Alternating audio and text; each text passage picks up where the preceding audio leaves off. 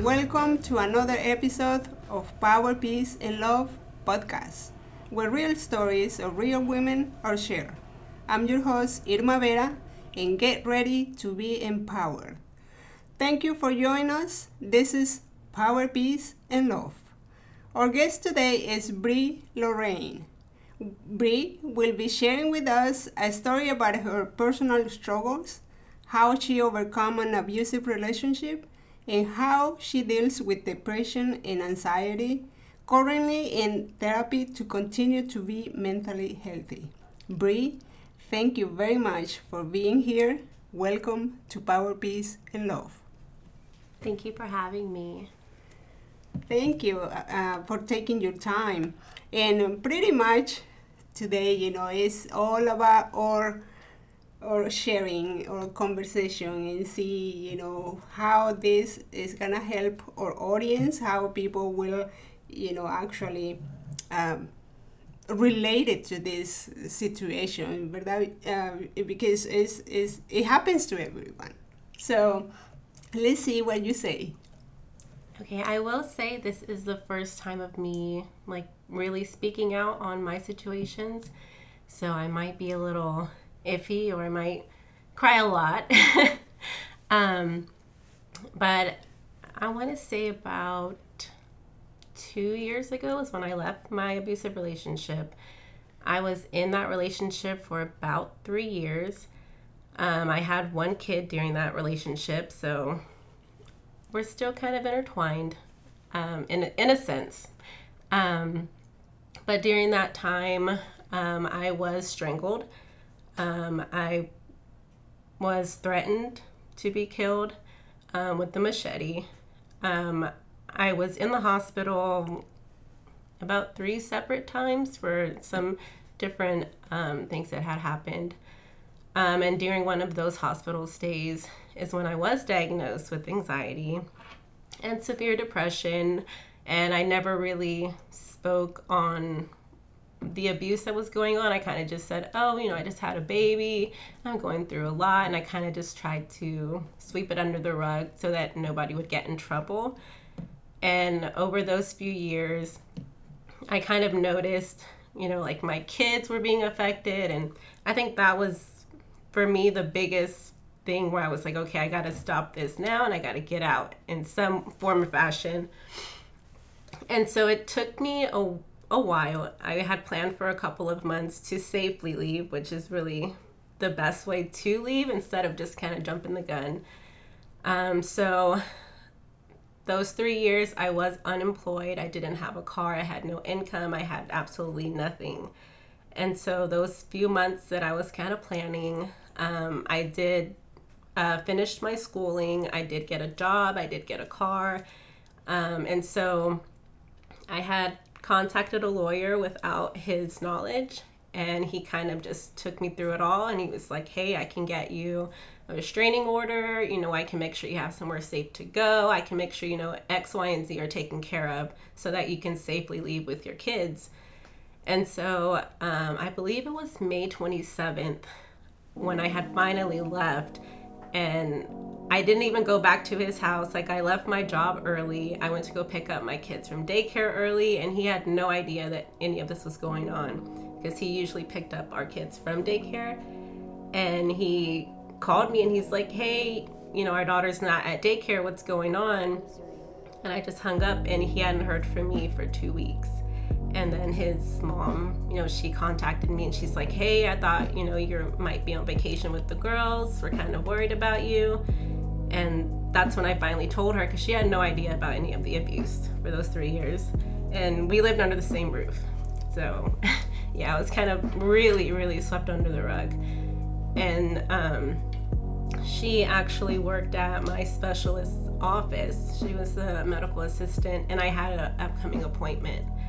And I told her, I was like, you know what, I'll see you on Tuesday at my appointment and I can tell you everything then.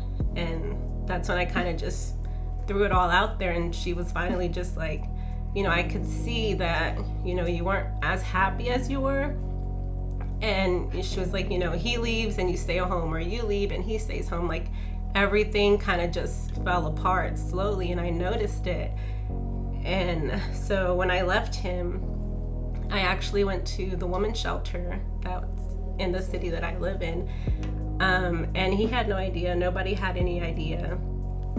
And thankfully, I took him to court. We won in court, so I had custody of my kids and all of that. And so I was doing great for about 1.5 years. And I don't know what happened, honestly, that I just had a mental breakdown. I mean, I dealt with anxiety and depression this whole time, but at some point I just had a mental breakdown, and I was at my house. It was just me and my youngest daughter, and I was trying to open something. I was opening a Capri Sun for her, and I just kept feeling like this rush in my body. I can't really describe the feeling, but I knew I was feeling really, really off. And so I had told her, hurry up, give me the juice so I can go lay down and I can calm down. And I was looking for scissors to open it. I was looking for anything to just open it because it didn't have a straw. And so finally I get a knife from, the little knives, and I cut it open, and there was just like a rush over my body that just told me, stab yourself and stab your child. And like I said, I can't describe that feeling, because never in my life would I hurt myself, especially not my kid. And so I threw the knife, and we both ran outside, and I was like, we gotta go, baby, we gotta go. We're gonna go to Daddy's house, because he's the only person that I knew in that city. So I took off, went to his house, and I told him that it was just my anxiety, that I couldn't control my anxiety and I needed to be somewhere else. And it was 3 o'clock in the morning, so everyone was asleep, and I'm like banging on the door. I didn't know what to do, because I kept having that overwhelming feeling to hurt myself and hurt my kid for no reason.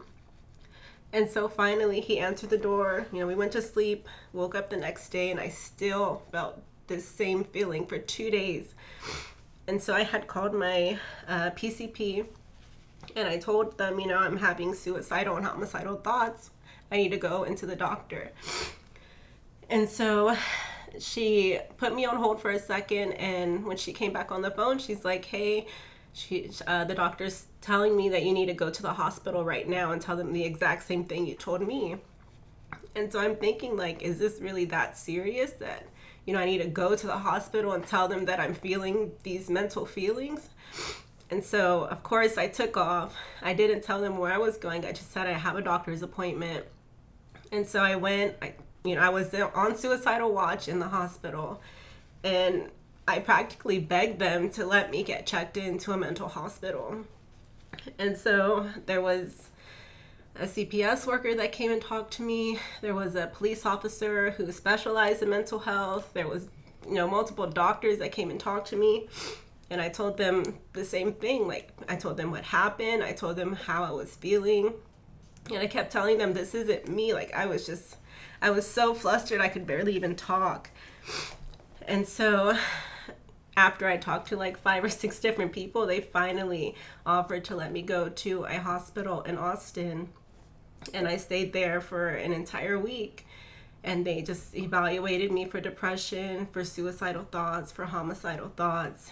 And after that week's stay in the hospital, I had decided to get therapy from the same hospital, and it was every single day of the week that I would have to go in. It was group therapy, and I mean, I don't know if that was good or not, talking to other people that are suicidal when you're trying to overcome those feelings, but I was in it for about 4 or 5 weeks.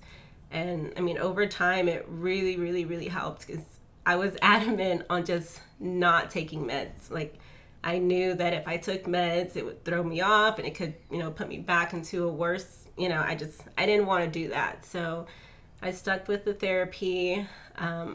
The doctor that was monitoring me the whole time kept telling me, you're making great progress. The thoughts aren't there. The feelings aren't there.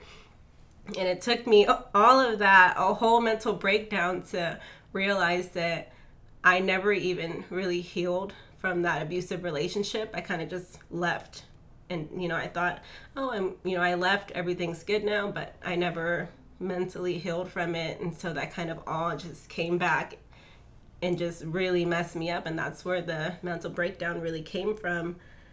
Because my abuser was actually very suicidal when I had left. And he was constantly telling me about it, because that's, the manipulative thing about abusive people. And so right before my mental breakdown is when he told me that he was feeling very suicidal and he was on the edge. And he just kept telling me, you don't want our kids to grow up without a dad. And it was so random too, because I was just actually getting into bed and he was telling me these things. And I learned over my few weeks in therapy that I'm a very empathetic person and I take on people's feelings way too strongly. So when he told me he was feeling suicidal, I took that on very, very strongly, and that's when those suicidal thoughts started to happen. Wow. Yeah, wow. It's really scary. It's pretty scary, pretty powerful. Yes, very. Yeah. What about your before, when you met him, how was your family situation, Is this the first time it happened to you? My first time ever. My parents, my mom, she was in an abusive relationship, and, growing up, I always told myself, like, why would my mom stay with my dad? And, he's doing this to her. Like, I never understood it. And then when I was in that position, I'm like, it makes sense why she couldn't leave, because it's not safe. They keep coming after you, which is exactly what my abuser did. He just kept coming and kept coming and kept coming.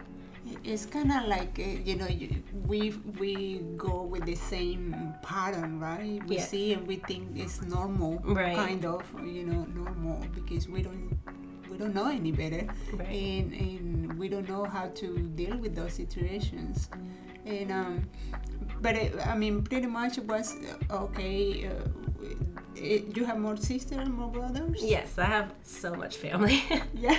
Yes, and before I had went to the mental hospital, I had told my whole family, this is how I've been feeling the past 2 days. It's not me. I know it's not me. And so the whole time in the hospital, I had, a really big support system. Oh, wow. That's pretty important. Yes, yeah. I definitely needed it because I was just so off from what I usually feel like. Wow. How everybody reacted to this? Because, you're in the hospital. This is serious. What everybody thought about it? Everybody was really, really shocked, to be honest, because I'm more of like, I'm always happy, I'm always joking. Even if I am like upset about something or sad, like it's never to the point where I'm super, super depressed that I just can't get out of it. And so for them to see me in the hospital and, just even my physical appearance was totally different.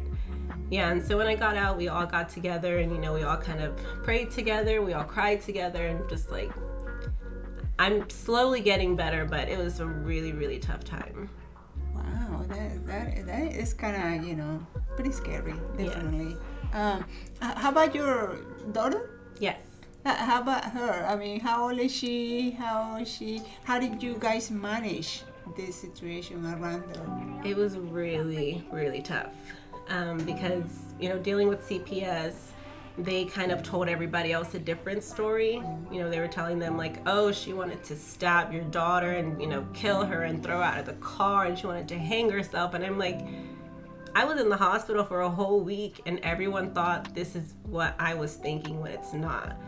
So when I tried to go pick up my daughter from her dad, like it was just a huge scene. Like he was yelling and cussing, and he didn't even want me to take my daughter, which, it's understandable because I was just in the hospital, and I was having thoughts about killing both of us, so it was understandable. But I kept telling him, I was like, if I didn't feel normal again, I would have never left that hospital, because I was scared of myself and my own thoughts, so I wouldn't, go pick up my kid and be like, okay, I'm still having these thoughts, but I want her with me. Yeah. So it was tough, but since I do have custody of her, he didn't really have a choice. But how old is she now? She is 2. Oh wow, she's pretty young. Yeah, she's still really little, but she's really, really smart. Wow. And Tell us a little bit of the treatment. You know, you said that you were a few weeks in the hospital therapy. How that has changed your perception, you know, of how depression is for real?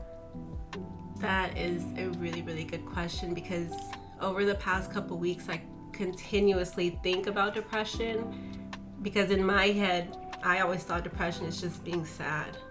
And I was just like, I'm not even a sad person. How can I have depression? But depression is just so many different feelings that you wouldn't even expect for it to be.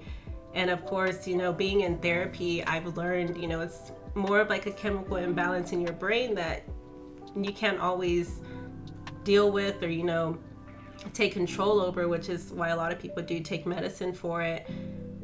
But I've learned slowly that if I put myself in that position to be depressed, I will never take myself out of it, if that makes sense.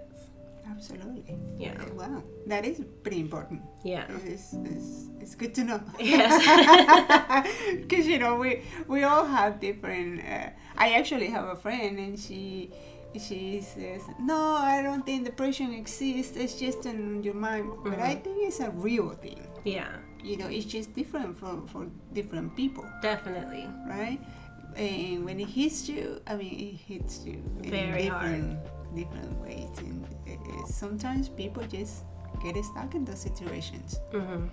And wow, I'm pretty impressed, you know, and I'm so glad that you're sharing this with us, because we really don't know sometimes that the most important thing is accept that we're depressed, that yes. we're not normal, we're not the same like every day, and there is something there that needs to be taken care of. Mm-hmm. Right? So after, you know, when you met your husband,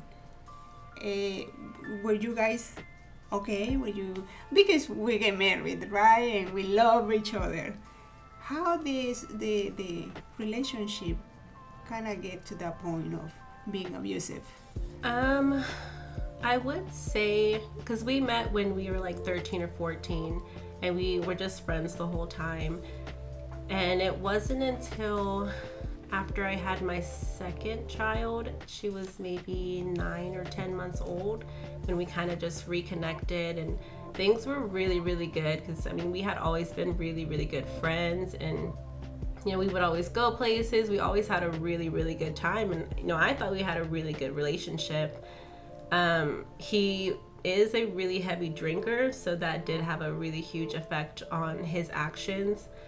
And it wasn't until after our daughter was born. She was about a week old, and that was the first time that he had ever put his hands on me.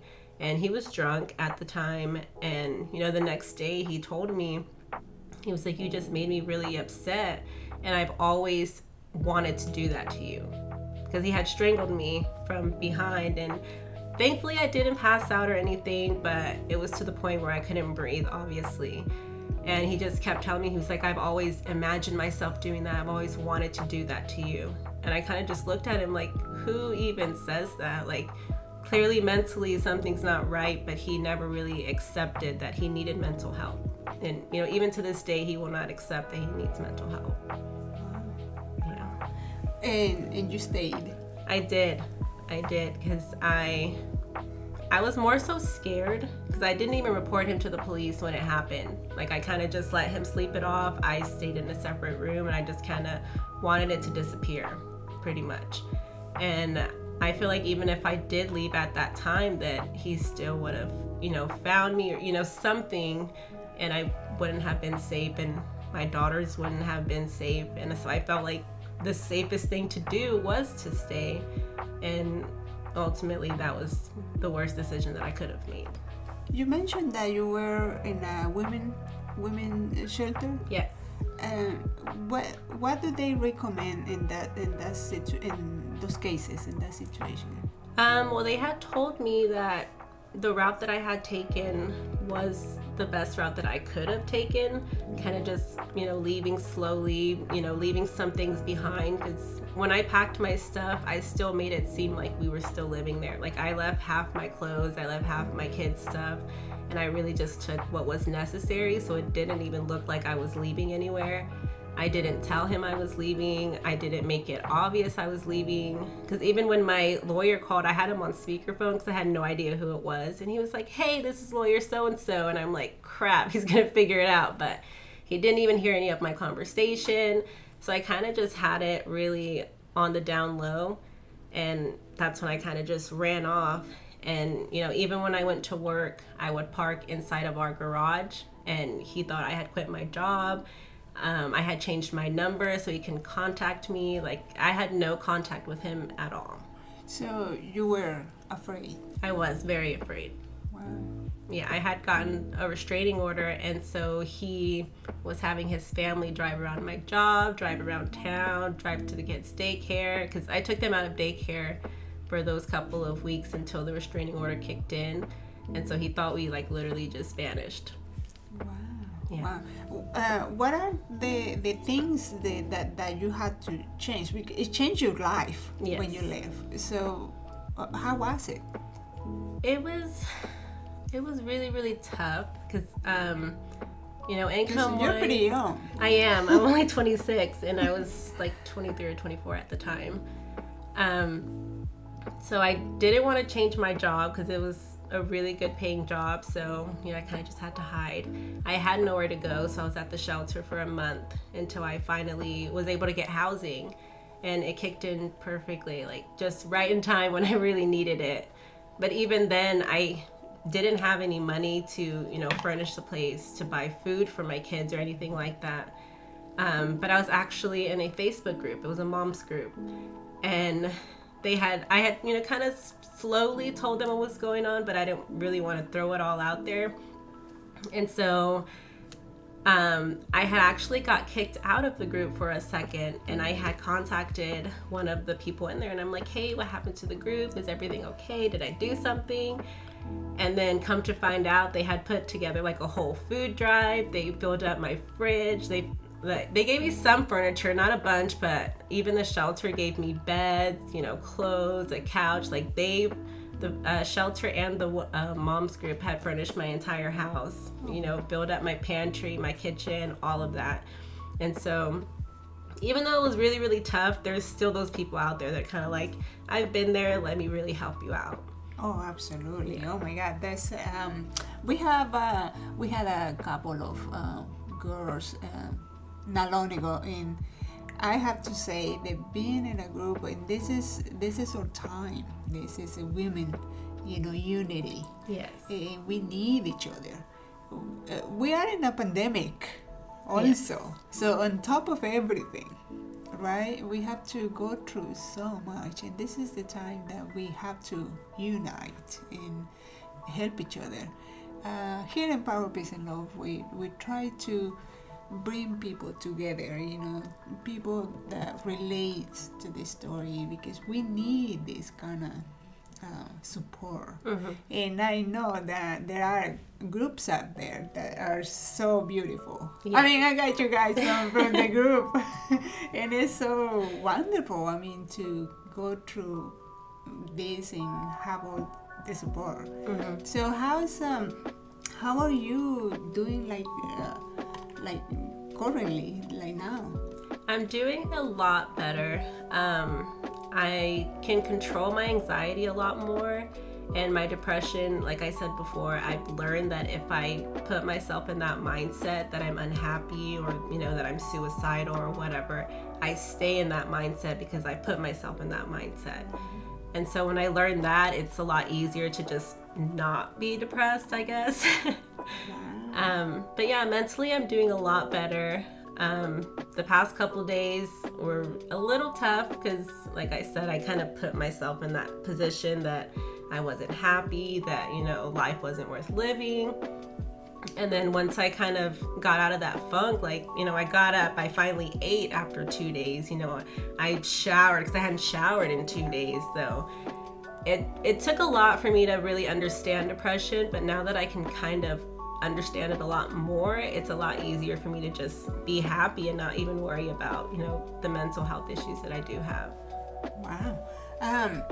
What do you think is the hardest part for people that suffers depression and they don't, I mean, they have a hard time to overcome depression? I think it's honestly really hard to kind of overcome it when there's a lot of triggers out there. Because I know, like, for me, the smallest thing can be a trigger for me. Like, just driving down 35, like, if I see a really tall bridge, that's a trigger for me, because when I was feeling suicidal, my thoughts were to jump off a bridge.